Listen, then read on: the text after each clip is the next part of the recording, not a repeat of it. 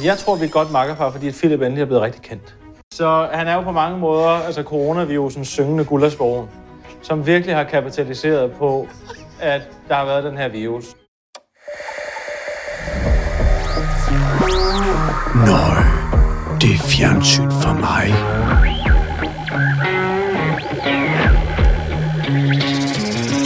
Du har tunet ind på Fjernsyn for mig, podcasten, der handler om at anmelde Flow TV.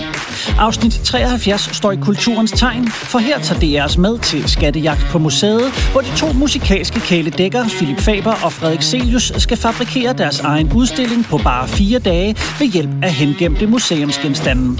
Og hvis der fandtes et museum for moderne tv, så ville vores to gæster være selvskrevne til en hædersplads, for vi har nemlig besøg af de to ultrarutinerede værter, Ane Kortsen og Jakob Rising, der skal hjælpe os med dagens anmeldelse.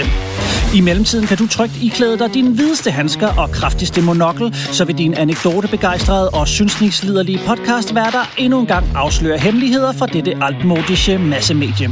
Velkommen til Fjernsyn for mig. Mine damer og herrer, tag rigtig godt imod jeres værter, Dan Andersen og Morten Rum Sørensen.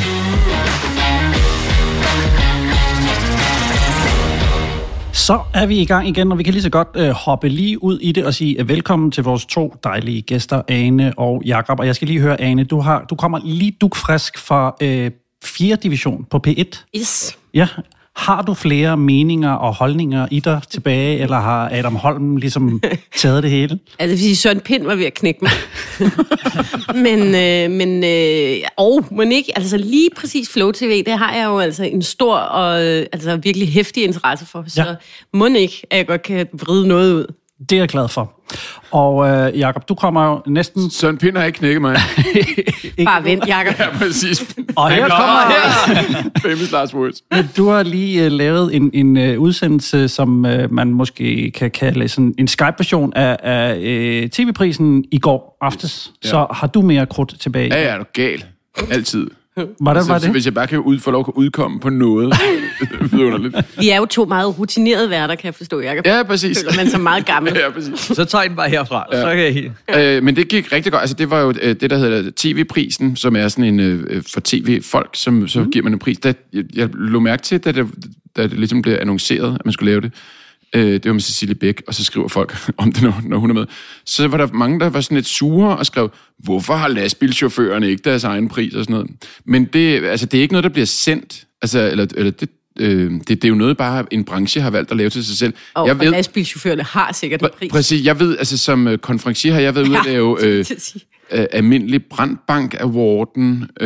Jeg har uddelt Betonprisen en hel del gange. Præcis, og der er Bestseller-awarden har jeg også lavet en del, og altså der er mange sådan nogle... Ja, der er der inde i hvad hedder cirkusbygningen, hvad hedder nu, Valmands nu. Den er jo også håndværker-awarden. Ja, og det er jo alle håndværkere, det er præcis. Jo bedste flise. Så det er altså noget, der er, men tv-branchen har deres egen, og så normalt så er der en masse mennesker, der sidder skide fulde sammen, og hele festen står ude i en rygergård, så er ingen, der hører efter de der 25 skide priser om, hvem der vinder årets faktahistorie. Der er mange. Der er hysterisk mange. Og i går så lavede man det selvfølgelig af gode grunde, hvor det var på Zoom. Altså det vil sige, at man stod i en smart, lækker scenografi, men så kunne man stille om til dem, der var nomineret og sådan noget, via moderne EDB-anlæg.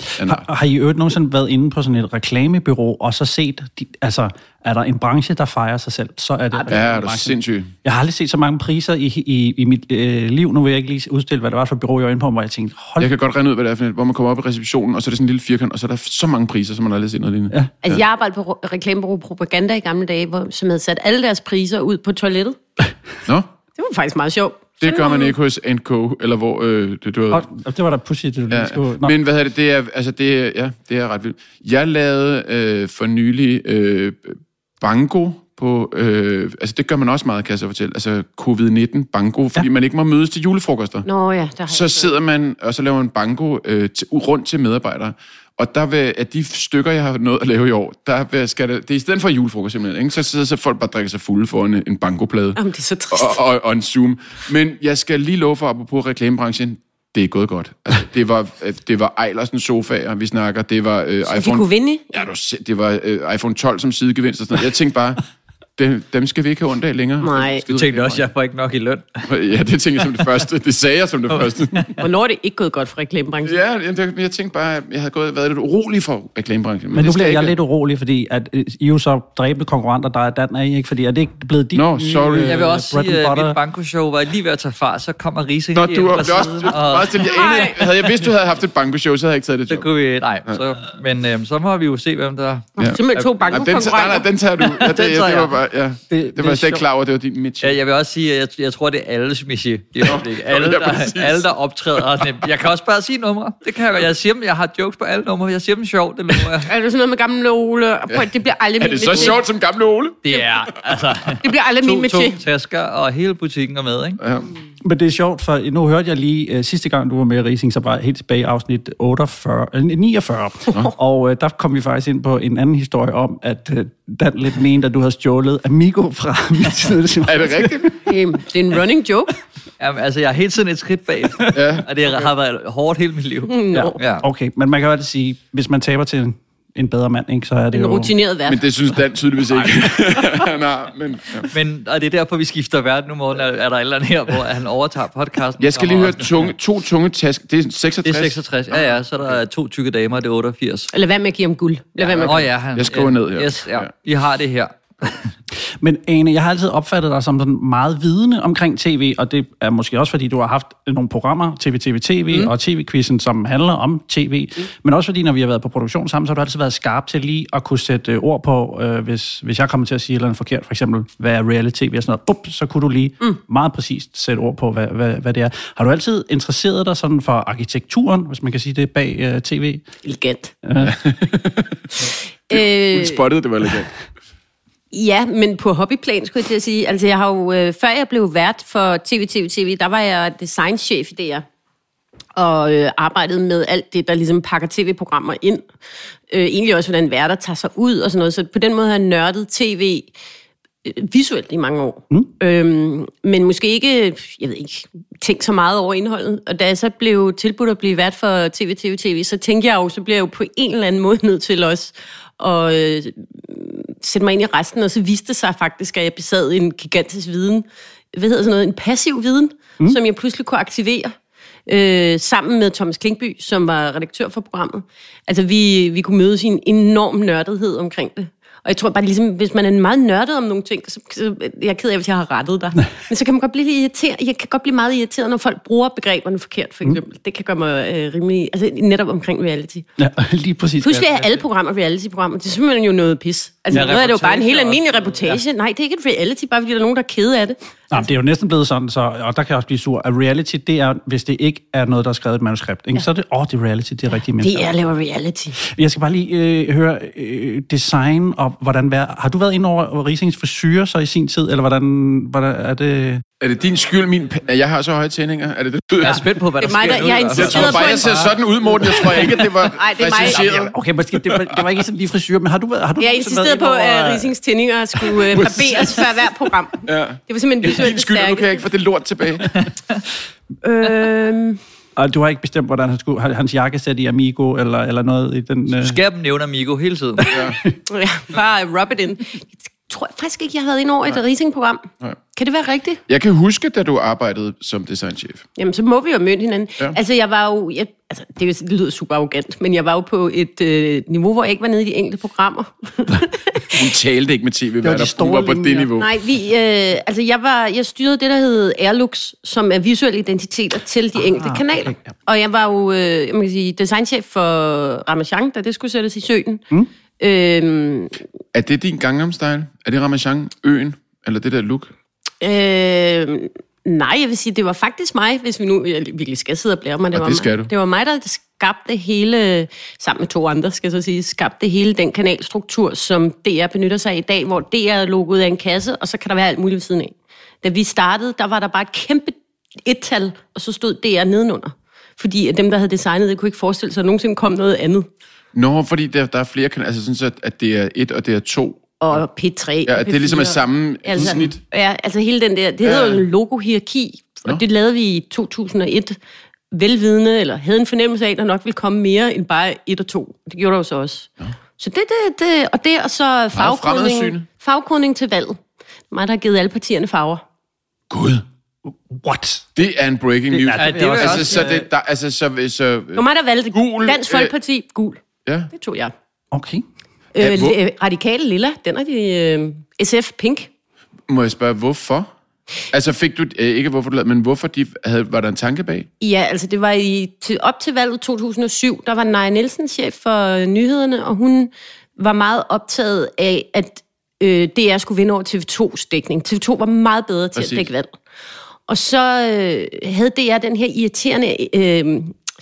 Altså, de overinformerede. Så skrev de, når der var en fra Socialdemokratiet, der skulle sige noget, så stod der Socialdemokratiet, og så deres bogstav, deres listebogstav. Ja. Og rent grafisk er simpelthen for mange informationer. Ja. Og så sagde jeg til Naja, jeg synes, vi skal farvekode det. Det ser også flottere ud i alle søjlediagrammerne. Alt det, der kommer i løbet af aftenen, øjet kan meget nemmere hurtigere opfatte en farve, end de kan opfatte et bogstav B, som jeg så skal forbinde med de radikale. Det er simpelthen for meget. Altså, man tænker ikke over det, men man kan ikke opfatte det. Og så det gik hun med på, og så blev de så begejstrede, så den pult, de stod ved, fik den farve, og den, når der er en sopt med deres navn, så var den farve bagved. Og så i starten var det jo sådan, ja, fordi Socialdemokraterne er røde, konservative er grønne, venstre er blå, det ved vi godt, men så var det jo sådan, jamen, Dansk Folkeparti har jo ikke valgt nogen farve, så valgte jeg gul, og så var det sådan, Kristendemokraterne, de blev brune. Ja. Fordi jeg tænkte, de er i god kontakt med jorden. Altså, ved du om hvordan, altså har du nogensinde, ved du om, hvad for eksempel Pia Kjærsgaard sagde til gul? Hun var vred over gul. Ja. Er det ikke også falskhedens farve? Jo, det er elegant. Okay, der er en lille baggrund. Gjorde du det med vilje? Klæde. Jamen, altså som den røde lejesvend, du var og sad der, så tænkte du, nu giver vi dem falskhedens farve. Nej, jeg kom faktisk med en god grund. Det er gul er en primær farve. Det er en af de store farver, den er ikke knækket. Den er ikke blandet med andet. Det var din salgstale? Ja, fordi du har ren rød, du har ren blå, du har ren grøn, og så har du ren gul. Et parti, der ikke vil have blandet farverne. Præcis. Altså, ja, okay. Men radikale på midten, ikke? Rød og blå. Men med usandhed i ascendanten. Det glemte du at sige. Det var så elegant af mig. Og så er det bare lavet stok med den gule lige siden. Ja. Men du har ikke ringet indtil de hører det her nu. Og du har ikke ringet til nogen fra partiet, så jeg tænker, hvad synes I om broen? Det var bare... Der var overhovedet ikke tid til det der valg blev udskrevet lige pludselig. Jeg sad nede i designafdelingen, og alle var på seminar, og så skulle de der farver, de skulle bare ud og leve, og så tænkte jeg, okay, nu så kører vi med det, så det blev ikke rigtig klapset af med nogen. Og det vilde er, at den farvekodning er jo så smeltet over til TV2. De bruger den også. Og mange af partierne har taget farverne til sig. Altså, de radikale er enormt glade for lilla, og det var ligesom bare mig, der har besluttet det sådan en eller anden eftermiddag. Hvad år var det? 2007. Jeg prøver I også at tænke tilbage før 7 nu, og var der ikke farver dengang? Eller sådan? Der var ikke farver. Det var der ikke. Der var man bare... Det er da rigtigt, der var et bogstav. Det er egentlig en kæmpe en at have på samvittigheden. Ja, men ikke at tjene nogle penge på det eller noget. Nej. Jeg tænker måske også, der er noget Cavlingpris til også her i den her podcast, for lige at breake... Ja, hvordan kan det være, at den ikke er kommet ud fra? Jeg bliver aldrig givet Cavlingpriser til grafisk designerne. Nej, men til jeres podcast, vi er da ligeglade med dig. Nå, I vil have en Cavlingpris for at have afsløret det. Men står det på Wikipedia? Eller måske ikke helt lige nu. Jeg har altså faktisk blædet mig med den nogle gange. Men det er sjældent, folk tager så godt imod. Men det kunne også godt stå i Lademands lektie, eller du ved, der var godt kommet en historiebog, og så blev farverne offret. Det er herrens år, 2007. Før det gik de bare helt farveløse rundt i en sort-hvid valgkamp. Så er jeg jo gået og kigget på senere hen, når der kom nye partier, fordi så er det jo ikke længere mig. Hvad vælger de så? Ikke? Liberal Alliance blev turkis. Ja. En ekstrem form af liberalisme skal selvfølgelig være ekstra skingrende blå end den der venstreblå. Ikke? Ja. Så der er jo nogle mennesker, der har tænkt videre. Men jeg synes altså, Stram Kurs for eksempel, ikke? Den er svær. Hvad vil I give dem? Det er helt hvide. Hvad? Hvid. De kom jo aldrig rigtig. Skulle de have en farve? De fik den farve, fordi han nåede jo at stå ved Claus Riskær fik en farve. Altså, hvis de hvad var Riskær? Jamen, det var så det, der var irriterende. De var sådan forskellige shades of grey. Okay. Altså, jeg havde været modig, og så havde jeg lavet Stram Kurs sort. Sort, eller? Jeg tænker hvid. Bare for at tire ham. Det er jo virkelig voldsomt at blive sort i sådan en palette, ikke? Men han var bare helt ude på, eller er jo helt ude på højrefløjen. Og det er jo derude, det er meget ekstremt. Så det er også faldet lidt ud over. Jeg synes jo, mere ekstreme holdninger de har, jo klarere skal farverne være, hvis der er nogen, der spørger mig, men det er der ikke. Ja. Ikke det er også sådan lidt Darth Vader-agtigt, jo, ikke? Det, ja. Kristendemokraterne var sure over at være brune. Ja. Fordi det er da ellers meget som mod jord. Ja, men de associerede det med brunskjorterne under 2. verdenskrig. Ikke lort. Det kunne have været lort. Det kunne også være lort. Jeg tænkte altså også lort før brunskjorterne med, til med mig. Men jeg tænkte, de var i god kontakt med jorden. Altså, det var hvordan man tænker, ikke? Jeg forestiller mig også chokolade. Hvis I skulle forestille jer Jesus. Tror I ikke, Jesus havde noget brunt på os? Jo. Ja. Det er en god farve brun. Ja. Jeg sidder her i brun.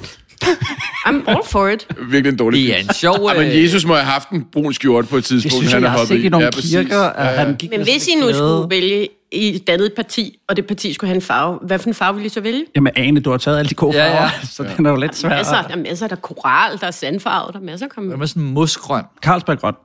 Jamen, det er valgt. Det er jo så de konservative. Ja. Racing Hvem var Pink, siger du? SF. Det er rigtigt, ja. Ja. Skolelærerne, ikke? Ja. Hvad med sådan en støde rosa? Men også sådan lidt hipsteragtigt. Jamen, det er koral. Jeg synes, der ligger en dokumentar her, hvor man tager rundt og opsøger alle ministerformand og siger, altså, hvad synes du om farven? Er det noget, vi skal gøre noget ved? Nå, men Bare for noget, at se med. Den skal man ikke Nu vil åbne op for. Morten godt tilbage på sporet, kan man. Ja. Ja, Det var jer, der spurgte. jamen, det er det også. men der er et andet claim til 5. Jeg synes også, vi skal have Jakob på banen. Og noget, som også burde stå i annalerne, det er Amigo. en konge-joke. Den eneste joke, jeg kan huske, det er, når man er på et optagssæt, og man skal til at optage, så er der nogen, der siger, skal vi køre? Og hvad siger man så? Det er rigtigt, det er min hofvideo. Hvad siger man så? Altså, jamen, så sent som i dag har jeg brugt, altså den bruger jeg fast. Altså, når nu man siger, Så kører vi. Skal vi køre? ja, så kører vi, og så siger jeg, hver evig eneste gang, så siger jeg, kan vi ikke lige nå op til det her først? Og så må du lige køre bagefter. Ej, siger du det hver gang? Jamen, som I ikke bare være, altså jeg siger det som I hver, og jeg siger dig, at nogle fotografer kan sige det mange gange. Vi kører. Jamen, nej, vi kører. Altså, nu har vi lige stillet det hele op her. Vi bliver nødt til lige, så må vi lige køre efter. Kan du ikke lige vente med? Og det er sådan, det er gaven, og nu må du rette mig, det er gaven, der bliver ved med at give. Fuldstændig. Og Det er jeg som har- om, at den vittighed kan ikke blive usjov. Altså, Nej. det er helt sindssygt. Men nu skal du høre det mere genialt, det er, jeg har tyvstjålet den, og bruger den hele tiden også. Og hver gang den ikke fungerer, så kan jeg sige, at det er jo Risings. Nå ja, Okay, og præcis. så Jamen, kan det man er lige så så tørre jo- den af på dig oven i købet. Det er brand. Jeg opdager, altså, der er ofte også ude med fotografer, eller når nu det, jeg så siger vittigheden, så siger det, det har min kollega advaret mig mod, at du er ham. Du er kendt som ham. Jeg er ligesom ham, der laver den morfar-vittighed. Men hvor vigtigt er det at have sådan en god stemning, når Den man er god på til god optagelser? stemning. Den, og så har jeg jo min anden prank på... Shoecheck. Shoecheck, lige præcis. Som er, at man lægger en... det kan være et stykke hamburgerryg fra frokosten, det kunne være en lille klat makrelsalat, eller et eller andet, hvad der ligesom et stykke, en form for madvare, ligger man lige så diskret på skoen af ofte en doven lydmand, men det kunne også være en eller anden på sættet. Og så lige så diskret, uden nogen opdager, og jeg kan love jer, jeg er så fucking god til at gøre Hvordan det skulle her. man ikke kunne opdage nogen, der siger makrelsalat? Nu og se, om der ligger noget på din sko, inden vi er færdige herinde. Så kan jeg lægge noget på skoen, og så kan jeg rejse mig op og gå tilbage til den, og så kan jeg sige, shoe check, og så kigger alle på deres sko, og så den, der ligesom har noget på skoen, har tabt. Og jeg har lavet det. Op, du er bare fuld af løjer. Og ja, men det er det, og det er sådan en, hvor man også tænker, det lyder da enormt irriterende at have sådan en kollega. 12. gang, så bliver det pludselig skægt. Altså, jeg har præsteret at kravle, altså få minutter inden, få sekunder i klokken 20, har jeg kravlet i hvidt jakkesæt ind under en tribune til Melodi Grand Prix i et eller andet boksen i Herning, for at komme over til en lydmand, for at lægge et stykke flæskrullade på hans hvide sko. Altså, jeg er virkelig god til det. Altså, jeg kan I varmt det øjeblik, hvor man mindst venter det, så ligger det. Jeg vil anbefale at følge Risings Instagram-profil. Der er faktisk nogle af dem, der er dokumenteret. Ja, præcis. Så Altså kan jeg shoe checks. Ja. Jamen, så kan jeg se, altså måske man har en allieret, hvor man så siger, film lige den her, fordi den kommer til. Altså, og så... Har du lavet et shoe check på en, der blev sur over det? Som for Nej, men eksempel det kan man ikke blive. Man kan, altså folk bliver, når man så kender mig, så har været på optagelse, så ved man ligesom, hvor ærgerligt det er. Men for eksempel makrelsalat på sin nye... Ja, men sådan er det. Det er part of the gaming. Muskens loafers, jeg ved ikke. Ja. Så vil jeg lige sige, inden det kommer videre, jeg har strømpesokker på lige herunder, så måske makrelsalaten. Den, Men jeg kan lægge ting på dine sko, uden, altså også selvom du ikke har sko på, uden du opdager det. Altså det er, altså ligesom, hvad hedder han, Jan Hellesø, han kan få dig hypnotiseret, uden du opdager det. Så har du den her særlige gode evne. Der er jeg det her lille skill. Men jeg synes lidt, den her branche er jo også en branche, der er meget sådan lidt ens personlighed. Altså fordi man er tit meget sammen, og det skal gå stærkt, og det skal være nu og sådan. Så det her med, er det et godt hold og sådan noget, hvor meget synes I, det betyder, når man er på optagelse? Eller laver live? Det er faktisk 2 forskellige ting, ikke? Altså, jeg synes, hvis man er... Ligesom vi har jo lavet Made in Denmark og portrætmaler. Og jeg vil sige, hvis man er meget, meget presset tidsmæssigt, altså at der næsten ikke er nogen hvileperioder, og man er væk, og man bor på et eller andet lortehotel, og skal tidligt op og sådan noget, så synes jeg, det er sindssygt vigtigt, at der er nogle mennesker, man svinger med. i hvert fald som værtfilm, så bliver det bliver drænet helt vildt. Men hvis det er enkeltstående live, nu fyrer vi den af, sådan teaterforestillingsagtigt, og det er hurtigt, og så er det slut bagefter, så synes jeg, det betyder mindre. Okay. Det tror jeg. Hvad siger du, Jacob? Jeg gør det hovedsageligt bare for pengene, hver eneste gang, jeg laver det. Og at kunne placere mad på folks sko. Præcis. Nej, jeg vil sige, det er jo det altafgørende, men så er det ikke det i alle former for brancher og bekendtskaber, at man gerne vil hænge ud med nogen, man synes, der er hyggeligt at hænge ud med. Altså, jeg kan mærke, og det skal slet ikke misforstå, fordi jeg har alle mine år på Danmarks Radio har været enormt glad for alle mine kollegaer. Jeg kan ikke komme i tanke om noget, hvor jeg tænkte, sikkert en idiot. Men efter at jeg er blevet freelancer, der kan jeg mærke, at jeg vælger langt større til efter, om det er nogle mennesker, jeg gider hænge ud. Altså, hvor jeg tænker, det kunne være fedt at lave og sige altså det projekt, fordi at, så kan man være sammen med de mennesker. Nu ser du lidt skuffet, Morten, men det er jo fordi, at du regner bagud og finder ud af, at Morten er ikke blevet valgt til. Vi har ikke lavet noget siden det her. Nej, men det er der ikke noget, der betyder... det betyder mere og mere også. Præcis. Men jeg tror også, en vurdering er sådan lidt klar på tasken, at man også bliver hyret, altså mange bliver hyret 50% af deres personlighed, og måske 50% af deres faglighed.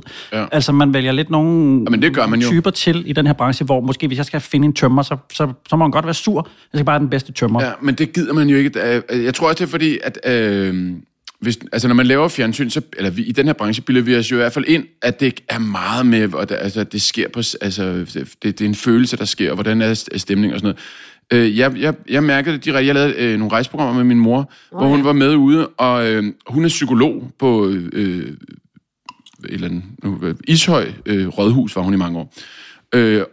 Og når nu, hun var enormt forundret over, hvor gode vi var til at snakke sammen, og smalltalke og alt sådan noget. At der er en masse andre fag, hvor der er det ligesom, du er på arbejde, altså du er der jo for fanden ikke for at sidde og hyggesluder, og hvis der er en, der er anderledes, så er han jo anderledes, så er han jo en rigtig dygtig pedel alligevel, eller hvad han er, ikke?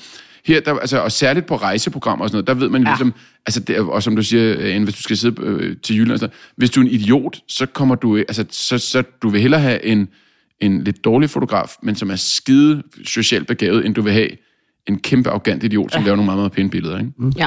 Så hun sagde nemlig, hvor er det fascinerende, hvordan I alle sammen kan snakke sammen, og der er jo ikke nogen, der skiller sig ud, der er ikke nogen, der er mærkelige, eller siger et eller andet fuldstændig hen i vejret. Nej, det er faktisk rigtigt. Det er så meget homogent. Men jeg vil sige, i starten, da jeg startede med at lave tv, der kunne de så se, især klipperne, men alle kunne godt se, hvis der var en fotograf på, som jeg ikke svingede med.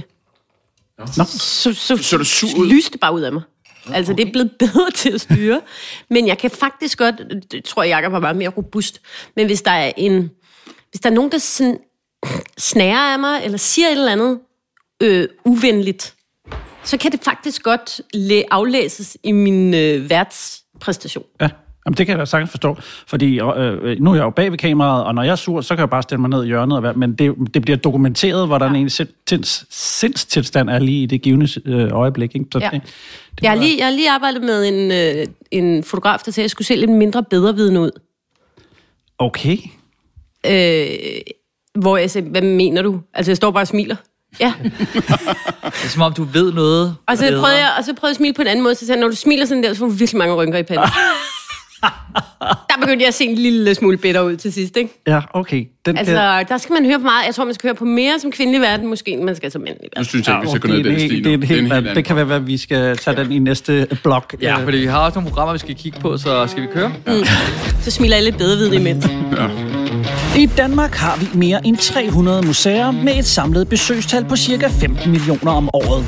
Men mange af de genstande, museerne ligger inde med, kan man slet ikke få at se.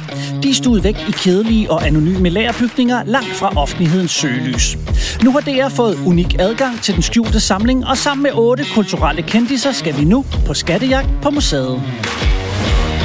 Vi har tidligere set på programmer, der forsøger at kombinere museer og kunst med kendte og konkurrence i håb om at bringe lidt kulturhistorie ud til danskerne i en lidt mere spiselig indpakning. Nu skal vi se på, om det lykkes DR at skabe tv-programmernes Indiana Jones.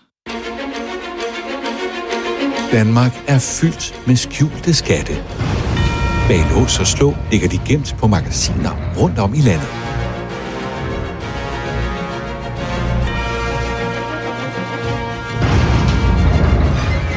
Gennem århundreder har de danske museer indsamlet og vogtet over millioner af genstande. Genstande, hvis historie fortæller, hvem vi er og var. Nu skal skattene udstilles. Nu skal de fortælle os en helt ny historie.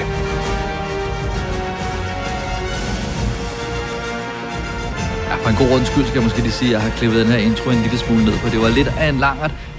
Men udover det, så synes jeg til gengæld også, at der har virkelig er blevet lagt i scenen for at lave en vanvittig fed, nærmest filmisk intro. Det må man sige. Den får ikke for lidt. Det er jo nærmest John Williams, der har siddet og kombineret ved siden af helikopterskud, eller nok mere droneskud og masser af grafik og sådan noget. Jeg tænker næsten, at introen har kostet et lille reportageprogram for sig. Men det er super flot, synes jeg, altså med det samme. Og jeg lå også så lige mærke til, så tænkte jeg overvejede et kort øjeblik at finde ud af, hvad for en slags kamera det var optaget på, fordi jeg synes, det havde sådan meget fedt look. Og så kunne jeg så også se i credit, at det er en, der ligesom ved siden af sit navn har DFF stående, og så... Dansk Folkeparti. Ja, Dansk Folkeparti. Det var cool, ikke? Dansk Folkeferie. Så de har også lagt sig i selen for at lave noget, der visuelt kan noget andet end de andre programmer. Det må man sige. Og jeg får med det samme, i hvert fald sådan en Indiana Jones vibe. Du sagde også lige der, at selv på billedet på DR har de den, jeg ved ikke, om jeg hedder ikke front, men hvad hedder sådan noget, symbolet, eller der kommer i hvert fald nogle referencer frem, ikke? Jeg synes, det er så fedt, må jeg sige. Ja, det er dejligt. Jeg er også bare, men vi er for at lige prøve, for jeg synes, konceptet er måske et af de ting, der bliver forklaret flest gange i det her program. Jeg ved ikke, om vi er sådan lidt bange for, at vi bliver hægtet af omkring, at det rent faktisk vil noget, det her program, eller det er ikke bare noget, de viser, fordi det bliver sagt igen og igen, hvad det er, at de to her skal. Men vi kan lige høre første gang, det bliver sagt. I den lille by Ugerløse, bag sikrede døre, ligger hele museets gigantiske samling. Hold kæft, hvor jeg har mange ting, altså. Ja. Og det er her, at Frederik Silius og Philip Faber som de første nogensinde skal på skattejagt. Det er uvist, hvad de finder på deres rejse. Men de skal bruge genstandene i deres helt egen udstilling. Og de skal fortælle et stykke Danmarks historie, som de synes, den skal fortælles. Det vil være sjovt at prøve bare at læse det op uden musik og uden... fordi det er jo... Altså, på papiret er det røvsygt. Ja. For lad os sige det sådan, altså, vi går ind i en stor lagerhal, og så skal vi lave en udstilling. Ja. Altså, og netop det der med, at de skal lave en udstilling, at de skal finde på et tema, og alle de der ting, det bliver sagt rigtig, rigtig mange gange, synes jeg. Men alligevel formår de på en eller anden måde at putte en masse cellofan på, og synes jeg få det i mål, fordi jeg er ikke spændt, det er et forkert ord, men jeg er underholdt.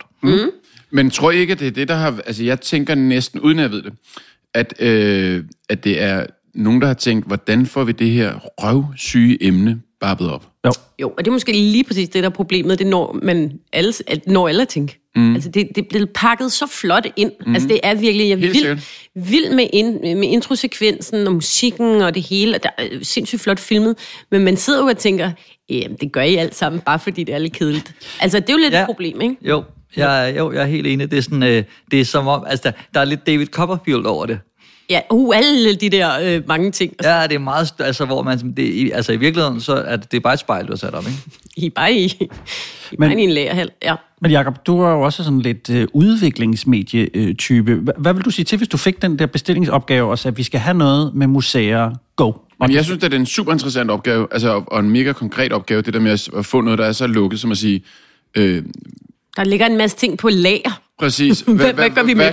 Hvad kan vi lave ud det der? Jeg synes, det er pis godt forløst, det må jeg sige.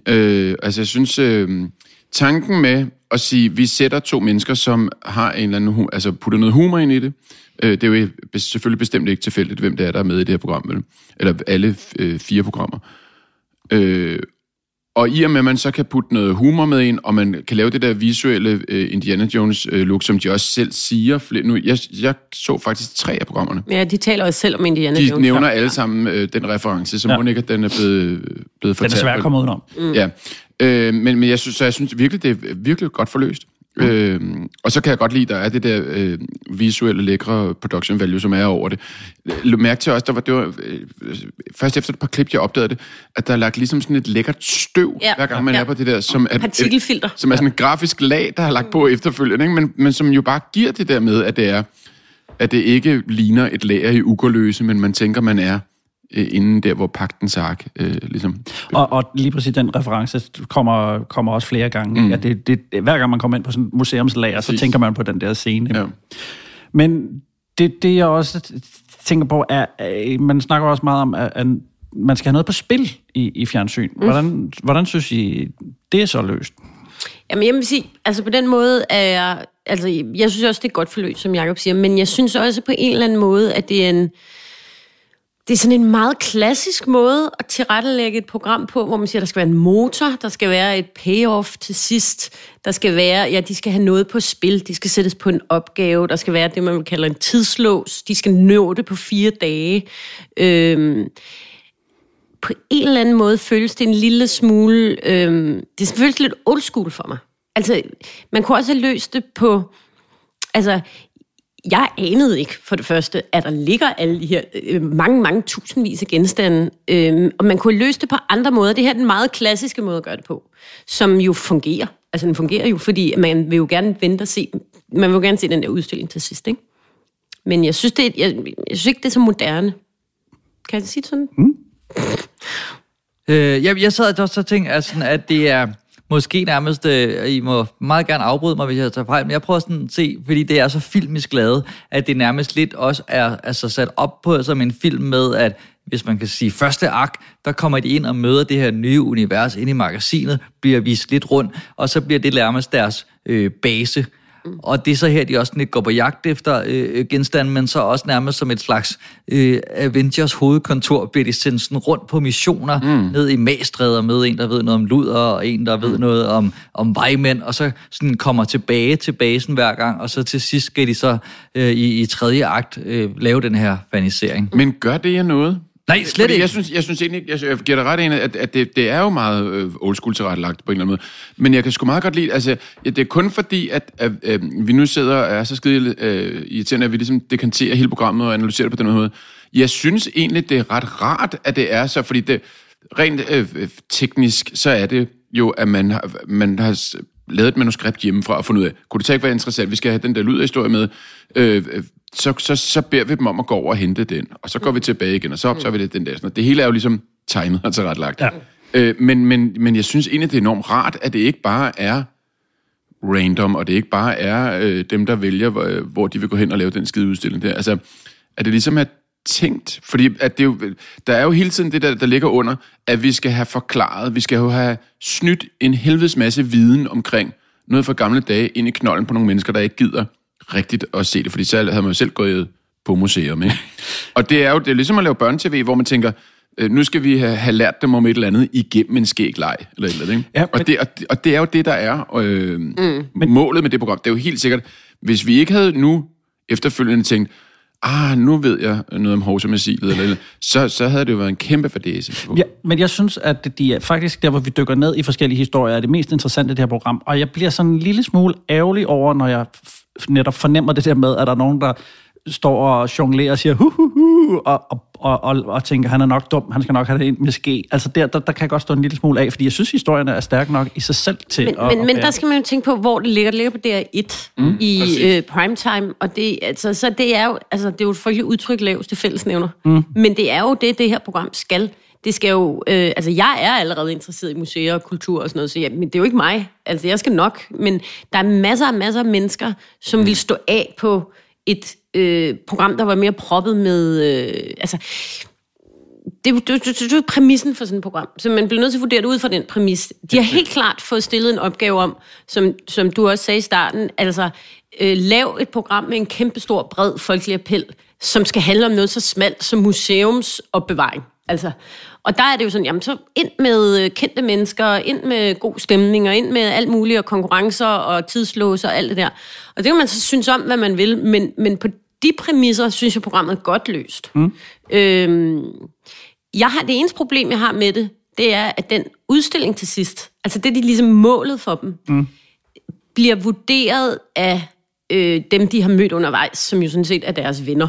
Eller hvad man skal sige. Så de kommer jo aldrig til, altså de har jo ikke rigtig noget på spil, for de kommer jo aldrig til at sige, det var egentlig ikke verdens fedeste udstilling. Det var jo lort. Ja, det kunne I godt have gjort bedre. Altså, så de kan jo ikke rigtig fejle. Nej, det er det. Og på den måde er det en lidt, en lidt forceret præmis, at de skal have det her. De skal slutte med det her, hvor man kunne sige, kunne man have presset det mere ind? Skulle de have været ude hos en skoleklasse? Skulle de have på en eller anden måde have været sat mere på prøve? De bliver holdt enormt meget i hånden hele vejen, og når de så ligesom skal aflevere deres udstilling, så bliver de også holdt i hånden. Men jeg synes godt, det kan godt være, at de ikke kan fejle, men jeg synes godt, de kan have succes.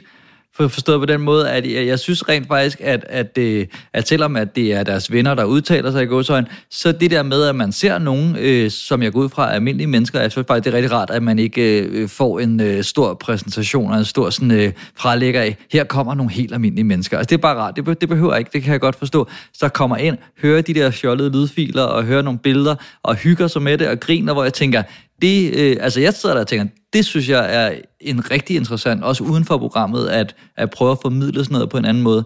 Så på den måde synes jeg, at de faktisk kommer mere i mål, end de havde behøvet. Forstår I, hvad jeg mener? Jamen, de gør sig umage i hvert fald. Med. Ja, men også, at der rent faktisk er nogen, der får noget ud af det, selvom de selvfølgelig er sådan castet, eller der har sikkert været en eller anden på, altså et opslag på DR's. Men de andre kan bare ikke opleve det. Jeg kan jo ikke høre deres lydfiler. Det er det næste. Jeg har simpelthen ikke kunne finde, om de stadig er der, de der udstillinger, for det synes det var brandærgerligt, hvis de blev taget ned. Ja. Det må de have corona-restriktioner, ikke? Men jeg håber da virkelig, at de gemmer det her, fordi det er jo... Det vil være sjovt at se det selv, ikke? Ja, og jeg synes, det er ret genialt faktisk, det de når frem til. Altså, det er virkelig underholdende. Jeg skal se, om jeg har...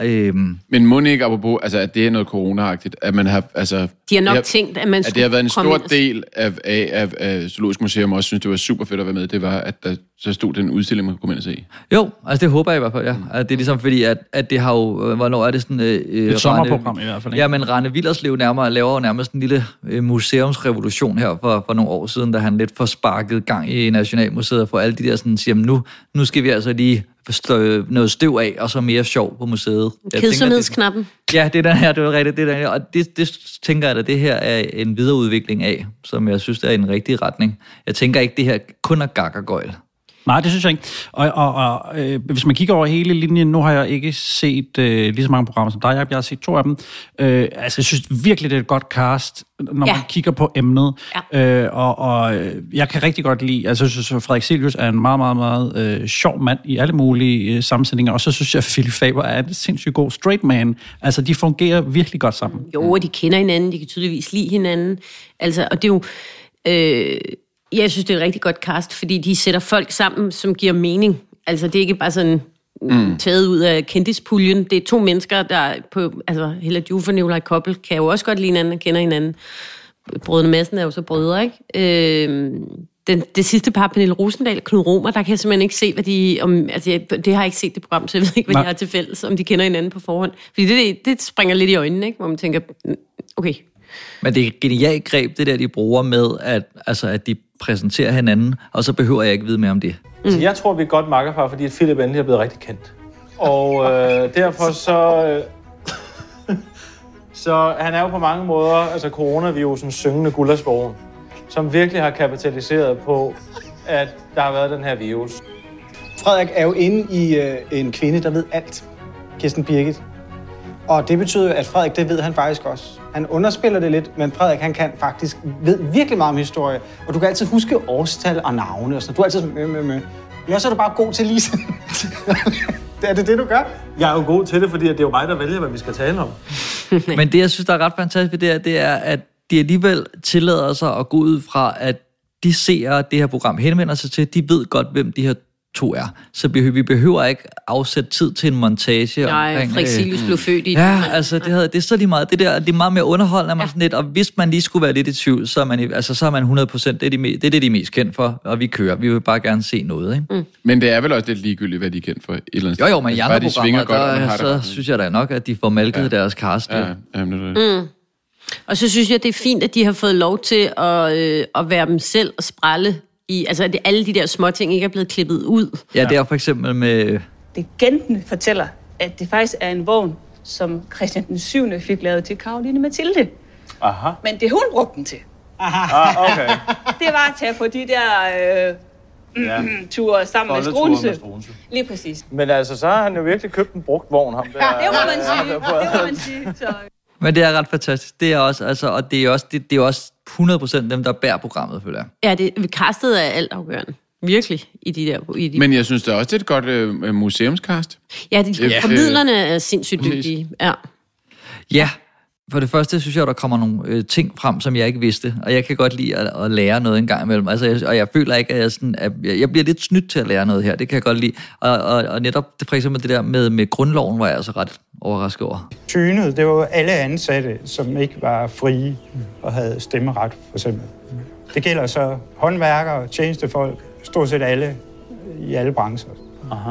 I 1849 der kom grundloven, jo 15% af befolkningen fik stemmeret og frihed og så videre, men det galt jo så ikke resten. Altså der var 15% af befolkningen, som opnåede en eller anden form for frihed med grundloven, og resten, de var lige så rettighedsløse, som de havde været før. Sådan.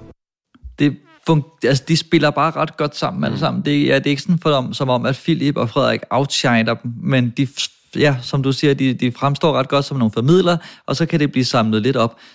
Og jeg vidste da ikke, altså, skal jeg da blankt lægge hovedet på blokken og sige, jeg vidste da ikke, at grundloven kun galt sådan egentlig 15%. Men. Ja, og sikkert også. Men det der Those were the days. Jamen også den gode historie med Stauning, der lige fik dømt en luder, hvor sådan, hvad var? Altså, hvad for noget? Ene mand. Ja.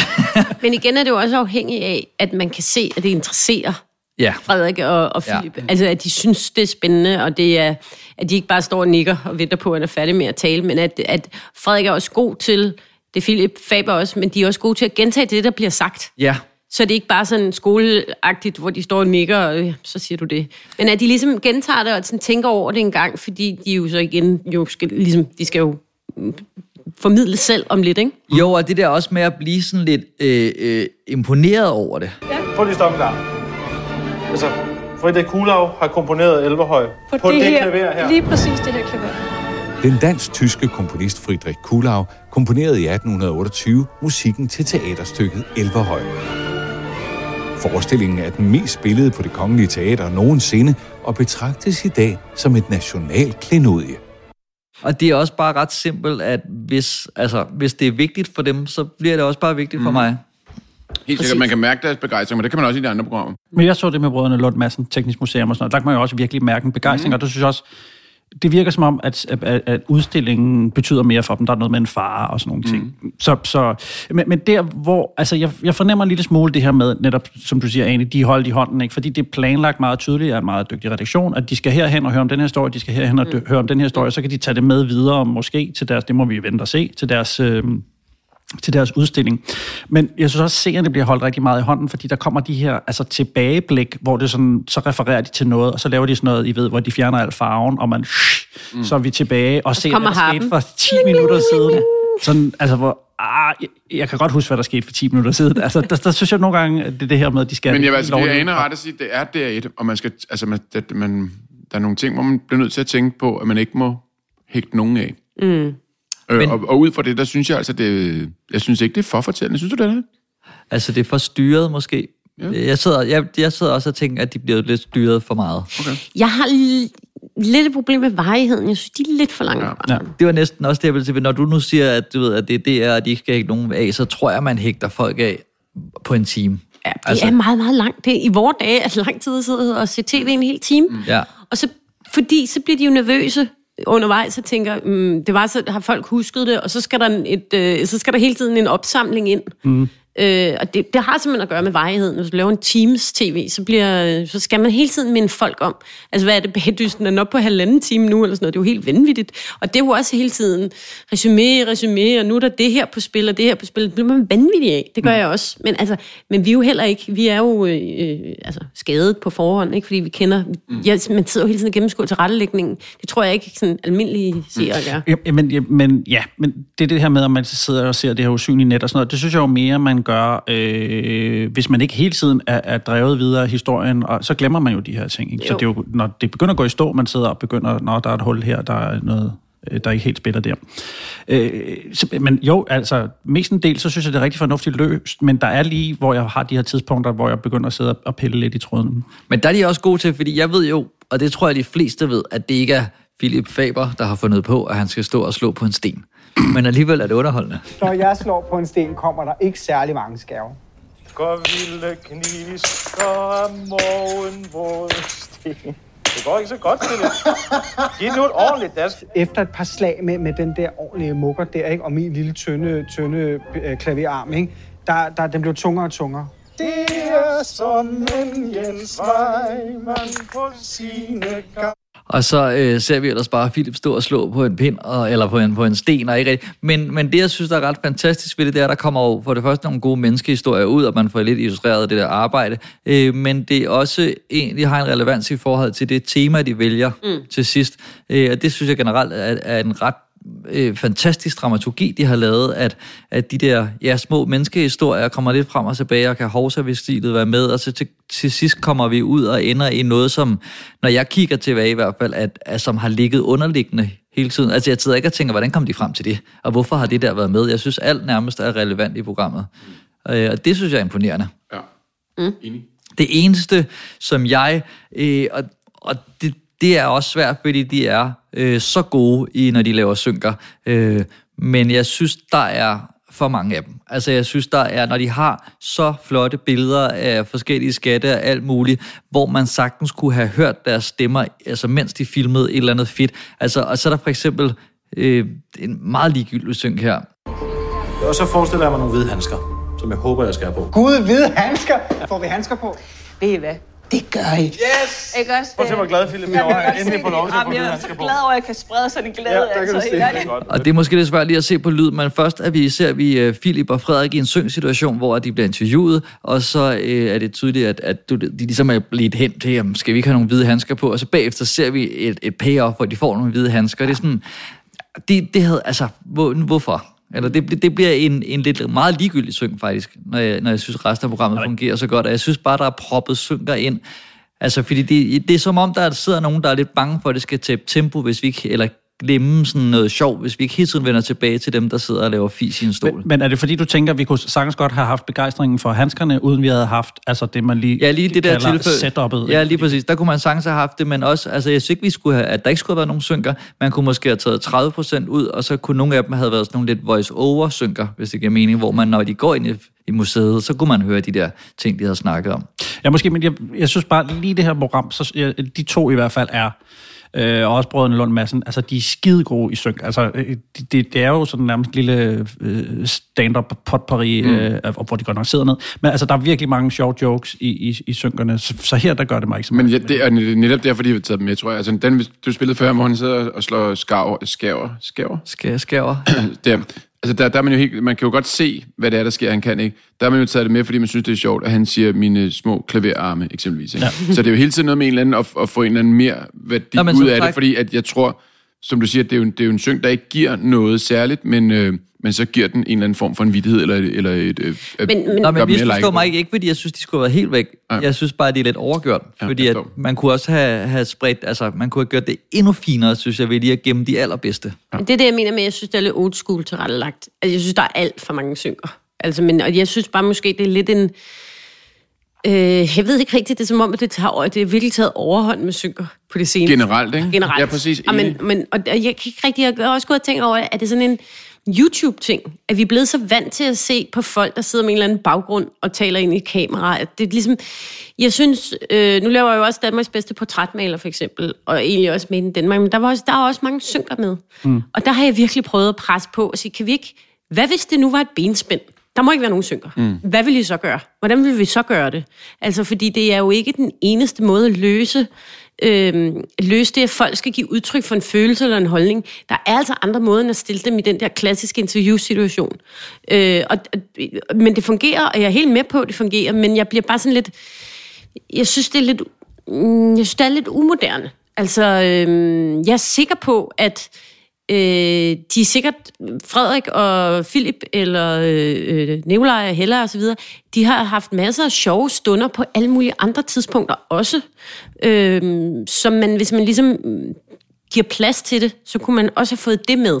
Altså, så det der meget iscenesatte, den veltilrettelagte, som fungerer, det får man også lyst til at udfordre, synes jeg. Ja, men jeg synes også, at altid de her synker gør det jo meget tv-agtigt, fordi man ligesom ved, vi kan vi kan lave time-out på et hvert tidspunkt og træde ud af den her handling mere seriøst, er det heller ikke. Jeg vil ikke have en James Bond-film, hvor han lige pludselig sidder i synk og fortæller om det. Altså. Men det, der skete, var, at jeg simpelthen firede mig ned, og så var der en lækker dame nede for enden, og så tænkte jeg bliver lige nødt til at stoppe her. Og kan du lige tage spørgsmålet med i svaret? Ja. Det vil slet ikke fungere. Det er jo en helt kunst i sig selv, altså det der med at lave synker, og man kan se en ret stor, altså sådan en... et skel i alder. Altså nu har jeg eksempelvis lavet, for nylig lavede jeg 5. gear, som er sådan noget Sule på nye flasker, ikke? Ja. Som er virkelig også et program, der består af mange synker. Og det, jeg kan høre fra trælægen, det er, hvis du er altså sådan noget 35 plus, så er du sygt dårlig til at lave de her synker. Men hvis du er yngre, så er du ligesom vokset op med, nu kigger på hende, hedder det reality? X on the Beach, alt muligt.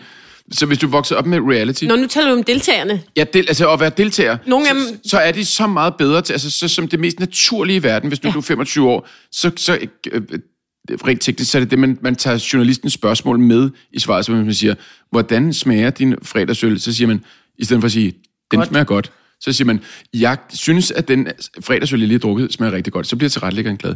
Og det kan alle under 25, men alle, altså hvis du har en tidligere fodboldspiller, eller andet med, altså de har så sindssygt svært med det der med, om man skal snakke i datid, nutid, og skifte rundt på det og sådan noget, afhængig af, hvordan tilrettelæggerne gerne vil bruge det klip, ikke? Ja. Men det er bare meget interessant, synes jeg, at se, og de siger på, altså ved folk, der laver Paradise Hotel og sådan noget, altså det er jo mennesker, der fra dag 1 bare sidde opflask, og de kan bare sidde og køre præcist i one-liners efterfølgende. Hvad der bare meget skægt efter, hvad du ligesom er flasket op med tv. Og det understreger netop den pointe, at der var ikke så mange synker i gode gamle fjernsynet i gamle altså dage. Hvad er det med Pete Van Dørs? Der var der altså ikke synker med nogen, vel? Det er fedt at have en synk med Søren Ryge lige ude i haven, så det der sker, der jeg står over ved æbletræet. Altså det, der sker over ved æbletræet, det er simpelthen, der kommer en kanin hoppende, og jeg tænker... Det går ikke. Det er så der aftensmad. Ja, men det er rigtigt. Det er, og jeg tænker også, de der bloggere og influencer-typer, det er jo en lang synk.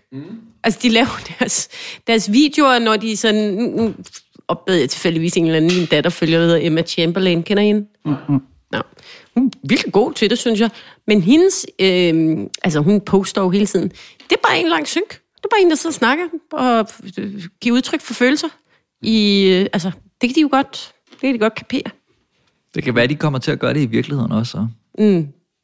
Nå, men jeg vil lige slutte af med en ting, jeg lige kunne se, som slet ikke har noget med det her at gøre, men som vi ikke fik nævnt med lukket. En genial ting, som de har fået sådan et lysbord, og jeg skal ikke kunne sige, om det er noget, man rigtig bruger, når man laver noget på et museum. Det gør man ikke. Nej, men de tager deres hvide handsker, så bærer de museumsgenstande hen på sådan et bord, der lyser vidt op. Og når de står ved det der bord, så ser det bare super lækkert ud, både genstanden og så det lys, der er kastet på deres ansigt. Det er en virkelig god idé at ligesom inddrage lampen i scenografien. Og jeg vil sige, jeg hoppede faktisk på det lige i starten og tænkte, hvor er det vildt, at de gør det der. Der var de godt nok heldige. Ja. Men så ser man, at det gør man også på alle de andre museer. Jamen, det var primært derfor, jeg skulle se det i de andre programmer. Ja, præcis, men det er pissegodt. Altså, det er jo helt klart en fotograf, der har fået lov til ligesom at give den, altså hvor man har lyttet. Ja, og man har givet sig tid til at betale penge for, at der var tid til masser af stockshots og alt muligt, som bare gør, at det og hvis det program der havde været grimt, så havde jeg ikke givet se det, tror jeg. Nej, præcis. Så det er så vidunderligt, at nogen har sagt, det her, det bliver vi nødt til at lave pisselækkert, for ellers så bliver det simpelthen for kedeligt at gå rundt på et lager i Ugeløb. Men lyset, der kommer nedefra fra lysbordet og lyser op, giver jo for det første dejligt blødt lys, men det giver jo også den der Indiana Jones stemning. Ja. Og det er jo, det laver også mærke til dejlige detalje. Ja. Jeg har hoppet på den indtil du, vil jeg sige. Det er først nu, I har ødelagt julemanden. Det er, altså, men jeg har også tænkt, at hvor mange lamper har de derinde? Altså, de må virkelig have haft nærmest en dag til at gå og sætte lys op. Jeg kunne ikke lade være med at tænke på det lager, de kommer ind på. Der ligger der sådan noget meget dekorativt, hvidt, sådan lidt høragtigt, ud over alle genstandene. Tror I, det er... Ja, det tror jeg rigtigt. Det tror jeg ikke. Nå? Jeg kan ikke lade være med at kigge på det og tænke, hvis nu, at der ikke havde ligget, altså de ikke havde lagt det her ud over, så ville det slet ikke visuelt være lige så lækkert og lige så spændende. Men, og så tænker man, hvorfor er det inde på et lager? Ja, men det er også... Hvorfor ligger de hvidt ostelæret, eller hvad det er, hør ud over det hele? Støv, for er det ikke ligesom det, man gjorde i gamle dage, man tog langt væk at rejse i lang tid, og sådan noget, så lader man ind over møblerne? Jo, måske. Jeg synes, det er meget designet. Altså på en lækker måde, men jeg kan ikke lade være med at tænke på, så nægter jeg tro på, at der er nogen, der har gået rundt derinde og puttet alt ned i sådan nogle lækre æsker og sådan noget. Jeg har slet ikke tænkt over det. Jeg har bare nyt, fordi det også bare har været sådan lidt. Men jeg har tænkt over, fordi jeg synes jo, det vil jeg godt lige give lidt tid og lidt props til, nemlig speakeren. Museum Vestsjælland er et af landets største lokalhistoriske museer. Museet dækker knap halvdelen af Sjælland og har indsamlet genstande fra Sjællands Odde i nord til Skælskør i syd og fra Ringsted i øst til Sprogø i vest. De 11 forskellige udstillingssteder beretter hver især om vores forfædres liv, bekymringer og store omvæltninger. Men det, som gør mig endnu mere glad, fordi det tager lidt tid at lige at fortælle det her om, Museum Vestsjælland, som jeg slet ikke var bygget op på den måde, som jeg faktisk også var sådan lidt, jeg blev også lidt interessant, men jeg er selvfølgelig også over 40. Men det, som jeg gjorde mig endnu mere glad, det var, at det ikke var løst med, en tekstboks. Faktaboks. Altså jeg synes, det er så rart, at jeg faktisk slipper for dem, fordi der må have siddet nogen, der har været så fristet til den. Kunne vi ikke lige smide et årstal på? Kunne vi ikke lige sige... og det er bare rart, at det bliver løst af speaker og Frederik og Philip og museumsfolk og sådan til sammen. Og så slipper vi for det, for det synes jeg godt, det her kan bære. Normalt vil jeg synes, at kan vi ikke bare komme videre, men lige her, der får jeg sådan en rar følelse af det. Okay, så går vi breaking igen simpelthen, fordi du plejer altid at sige, at du gerne vil have en faktaboks. Men det kan godt løses uden, og det her, det er jo et meget informationstungt program. Altså, vi får virkelig mange ting at vide, men til gengæld er det også så gode forbidler, der gør det, at jeg ikke har brug for bare lige at hurtigt at læse det og komme Men videre. jeg tror også, det er fordi, at de har valgt at bruge Ib van Deurs, som er en klassisk speaker i DR, som især speaker store underholdningsshows. X-Factor. X-Factor. Tag godt imod. Her kommer Black Man, og han har sindssygt meget show i sin stemme, og begejstring, og sådan, han kan få alt til at lyde som om, at nu er alle sejl bare sat til. Patos. Og normalt, traditionelt set, vil man jo ikke vælge Ib til den her slags programmer. Og jeg tror, det er derfor, du ligesom pludselig synes, at det ikke virker... at du ikke savner den der faktaboks og sådan noget. Det er fordi, Ib er jo det der... han tager jo virkelig dig i hånden, ikke? Og nu sker der noget virkelig dejligt. Jo, men jeg tænker, man kunne måske skære, lad os sige, 10 minutter af programmet nærmest ved bare at smide... Der lå 13 bordelgade her, hvor de er nede i Magstræde, og hende der fortæller om, hvordan luder fungerede i gamle dage og sådan noget. Men det får alligevel lov at leve, og man er lidt med på sådan en guided tur, og det synes jeg ikke, at tv så tit giver plads til. Og det synes jeg faktisk, det er sådan en lidt... vi er næsten over i sådan en flow, eller slow tv-genre. Ja. Normalt har man brugt Pete van Deurs, nu bruger man Ib van Deurs. I gamle dage var det Pete, nu er det Ib. Jeg tror ikke, de er familie. Det har jeg spurgt om, det er de ikke. De er ikke i familie. Nej. Det er to genstridige Pete van Deurs.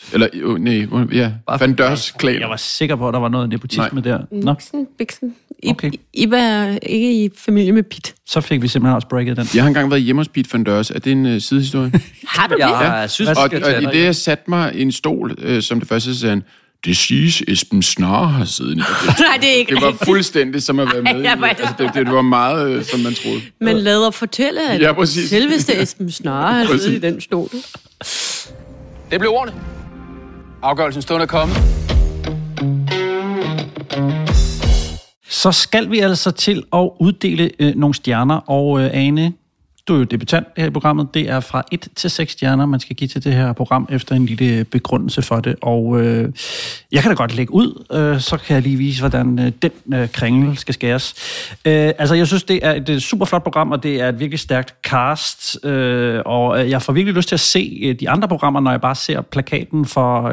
nu siger jeg plakaten, men det der lille billede derinde på det der streaming-tjeneste. Virkelig interessante personer, som jeg gerne vil høre slå sig løs på den her legeplads, som det er, fordi det er jo en legeplads. Der er virkelig ikke rigtig noget på spil for dem. De får bare lyst til, de har bare mulighed for at gøjle rundt og lave den her udstilling. Jeg er virkelig på under det sådan historiske. Det synes jeg er det mest interessante. Det bliver lidt for langt, og jeg rammer af den her kliché med at der er ikke rigtig noget på spil for dem. Jeg er ikke spændt på, hvordan programmet slutter. Jeg lever bare for den næste historiske sådan pæl ned igennem programmet, hvor man kan gå i dybden med noget, Og ja, så for mig er der ikke den her dramatiske bue, hvor jeg hen mod slutningen klapper og bliver forløst på nogen måde. Det skal have 4 flotte stjerner, alene bare fordi det er så mega flot lavet, og det er underholdende nok, men jeg sidder altså ikke helt ude på kanten af stolen.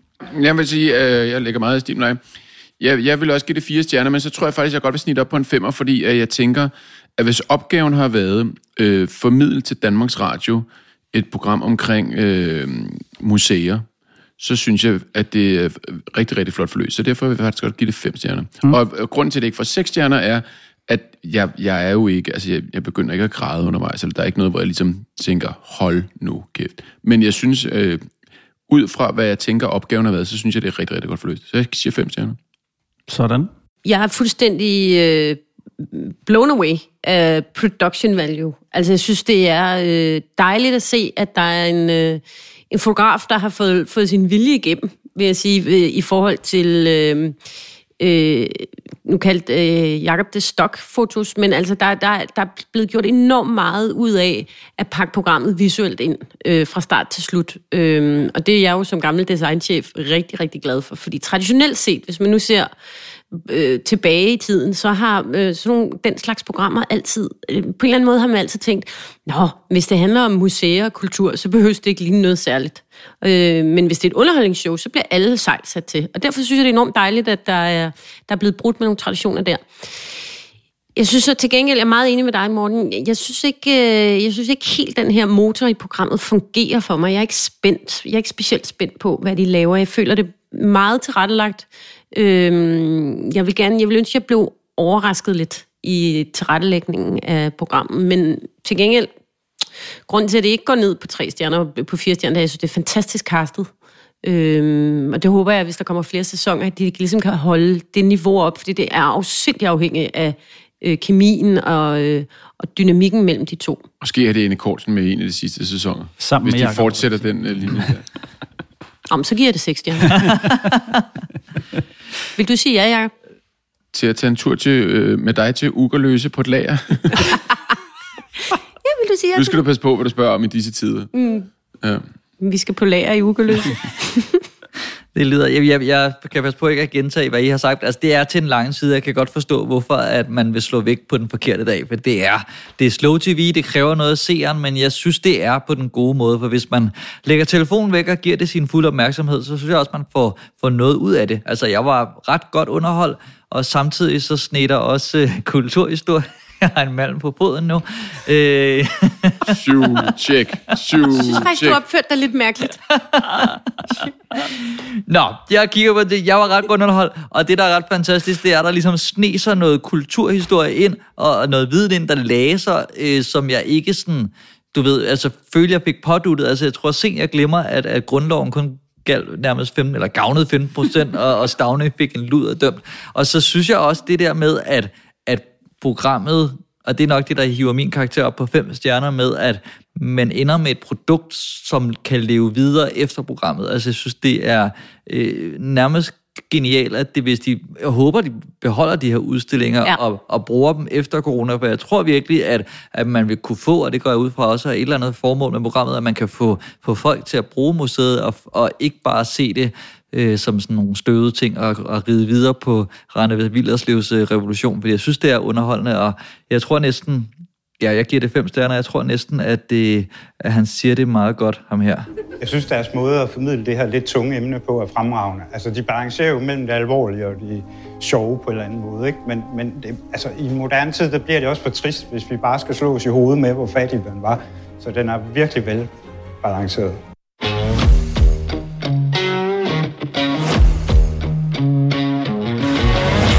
Og på en eller anden måde, så synes jeg også, at det statement der opsummerer vores podcast, Dan. Er der shoe-check nu?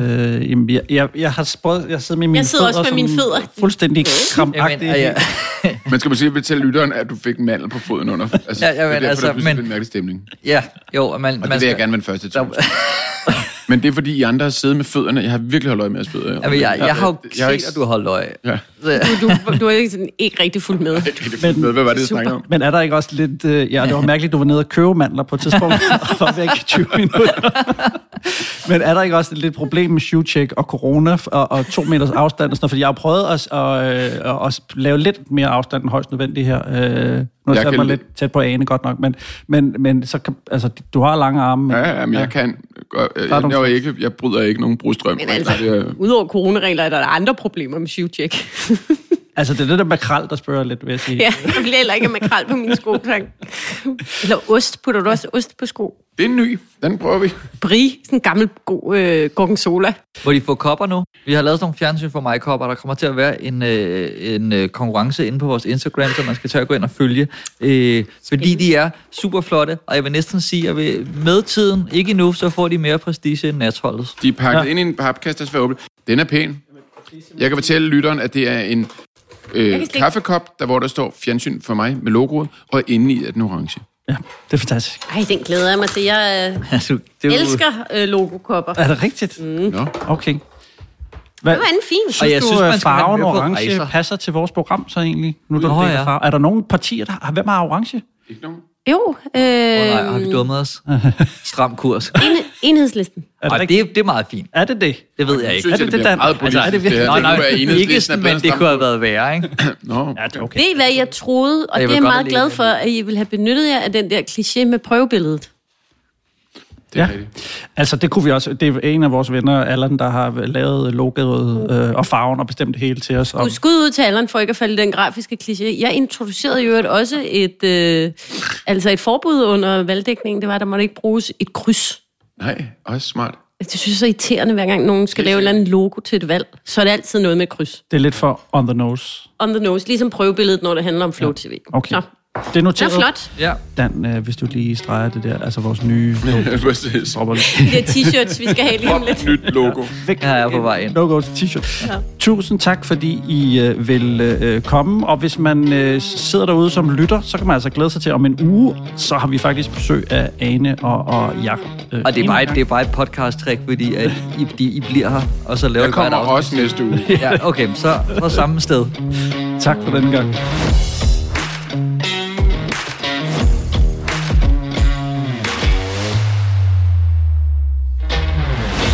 Til fjernsyn for mig, og mange tak for det.